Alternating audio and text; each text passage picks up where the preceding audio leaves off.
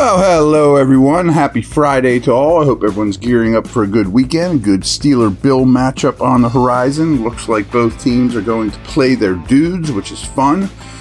What I want to do today is, and I guess next time you'll hear from me is as soon as I can post-game. But what I want to do today is go position by position on the Steelers roster.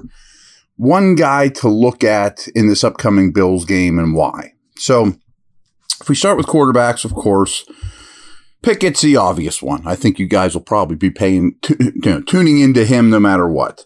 Against a really good Bills defense, I'm curious, more of a, not necessarily a quarterback thing, but the Bills love to operate out of nickel defense. 2 linebackers, 5 defensive backs on the field.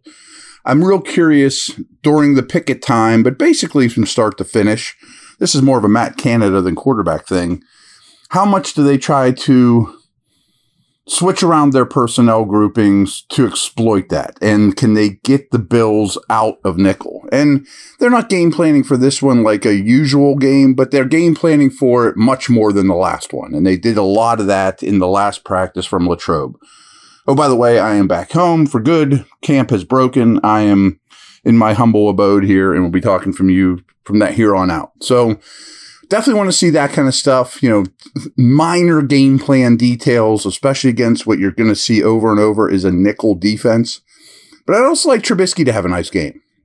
He kind of has been overlooked. He's a solid 2, doesn't seem to be getting quite the reps he did earlier, nor does he need them. I'm not worried about him or anything like that, but I could use a good taste in my mouth from Mitch Trubisky, so to speak. Reassure me that he's going to be a quality 2.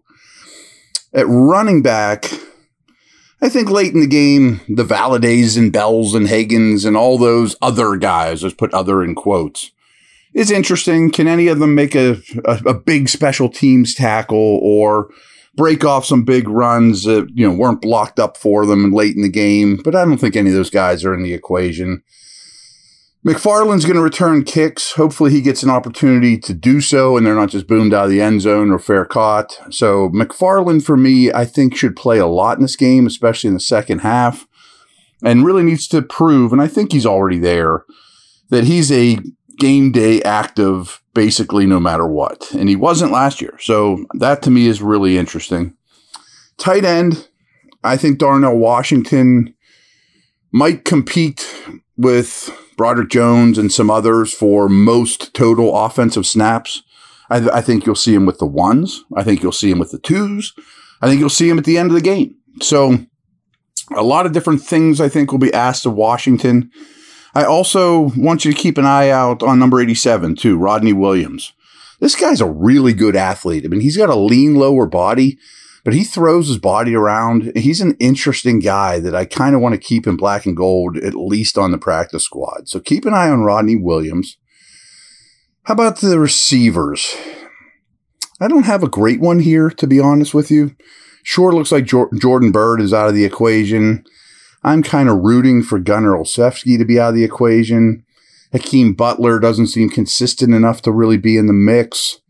I guess we could look at, Austin versus Robinson with the 1s. When they're in 3 wide, is it always Robinson or is it sometimes Robinson? So I guess that's something. O-line, I got a few. First of all, does Broderick Jones take any early snaps? Does he lead the team again in total snaps on offense? I think there's a good chance of that. LaRaven Clark, to me, is in trouble. He's only a right tackle. They have a core of 4. They have Moore, who's played some right in camp. Of course, Broderick Jones is going to make the team. And now Spencer Anderson, who's somebody you have to watch, 74, has shown that he can survive or play right tackle too. So why do you need LaRaven Clark? You don't need 5 offensive tackles, and he only plays 1 spot, and he's not the starter. So that's bad news for him. I'm getting more and more positive buzz about Dylan Cook, number 60. Keep an eye on him for sure. I think William Dunkel, 68, has done pretty well. Ryan McCullum. These guys aren't throwaway nobody O-linemen. They're doing okay for themselves. And Anderson's the guy to watch. Let's see how many spots he actually lines up at. It might be 3. I mean, it might be 5. So a lot of stuff to check out with this O-line. By the way, Kendrick Green hopefully isn't awful in this game because he was awful in the first game. Quick break, and we'll do the same thing here with the defense.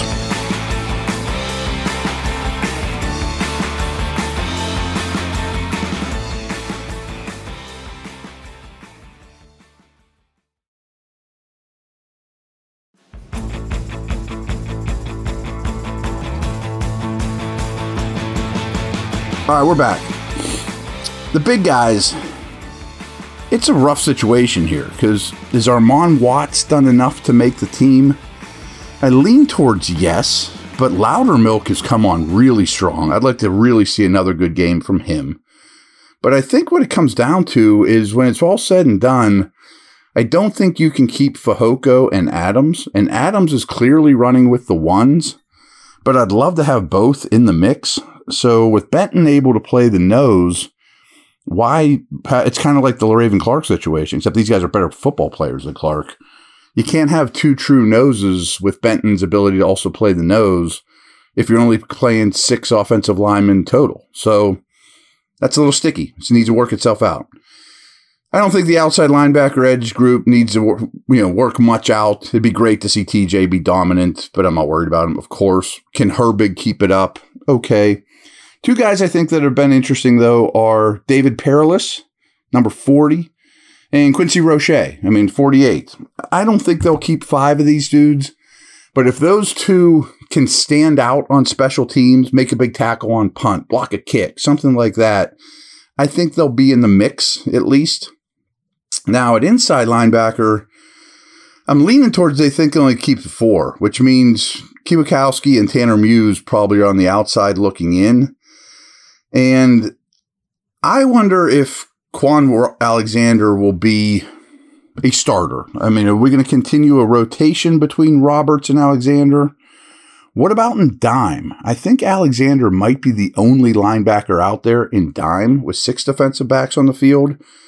Sure feels like Mark Robinson is number 4 of this group.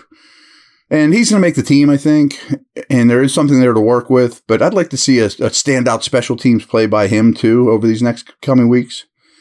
How about safety? Some of the Kenny Robinson hype seems to be dwindling quickly. I don't think he's particularly reliable, but the Trenton Thompson, number 17 hype is growing. So is Thompson over Robinson? I think we know Killebrew, Neal, KZ, and of course Minka are going to make the team. Norwood's not a lock. I don't think he's playing this game anyway. So is there a door open for Thompson versus Robinson to make this team? And again, special teams, special teams, special teams. Side note, all the specialist, long snapper, kicker, punter is going to be back to being the ones. So that little showing is over. But keep an eye on Trenton Thompson in the second half on defense as well. He shows up in practice over and over. At corner, where all will Patrick Peterson align? Pay attention. Is he going to play some safety, some slot? What's he going to do? Is Joey Porter going to play well? Of the rookies, maybe he's the one that'll have the biggest spotlight on him because we have not seen him in a game. Who else do I want to talk about here? Luke Barku, 35. This seems destined for the practice squad, but he shows up time and time again in camp as well. Long 6'1" guy like they like. Maybe he's your last 53rd guy, something along those lines.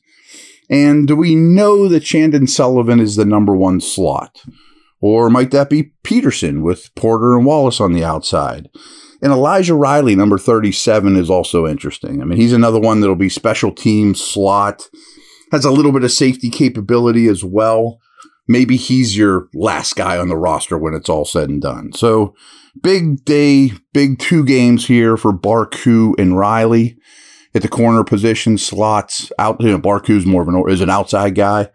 But there's a lot of guys here that are interesting I want you to watch that aren't necessarily household names, let alone, some of the scheming stuff. And, hey, you're getting a really good opponent. I told you guys after that Bucs game that Tampa couldn't have been worse to really, in terms of talent, level of NFL play, that was about as easy of a contest as you're going to get. Well, when Josh Allen's on the field, that certainly is not going to be the case coming up here. So everyone enjoy the game. I will talk to you post-game. Over and out.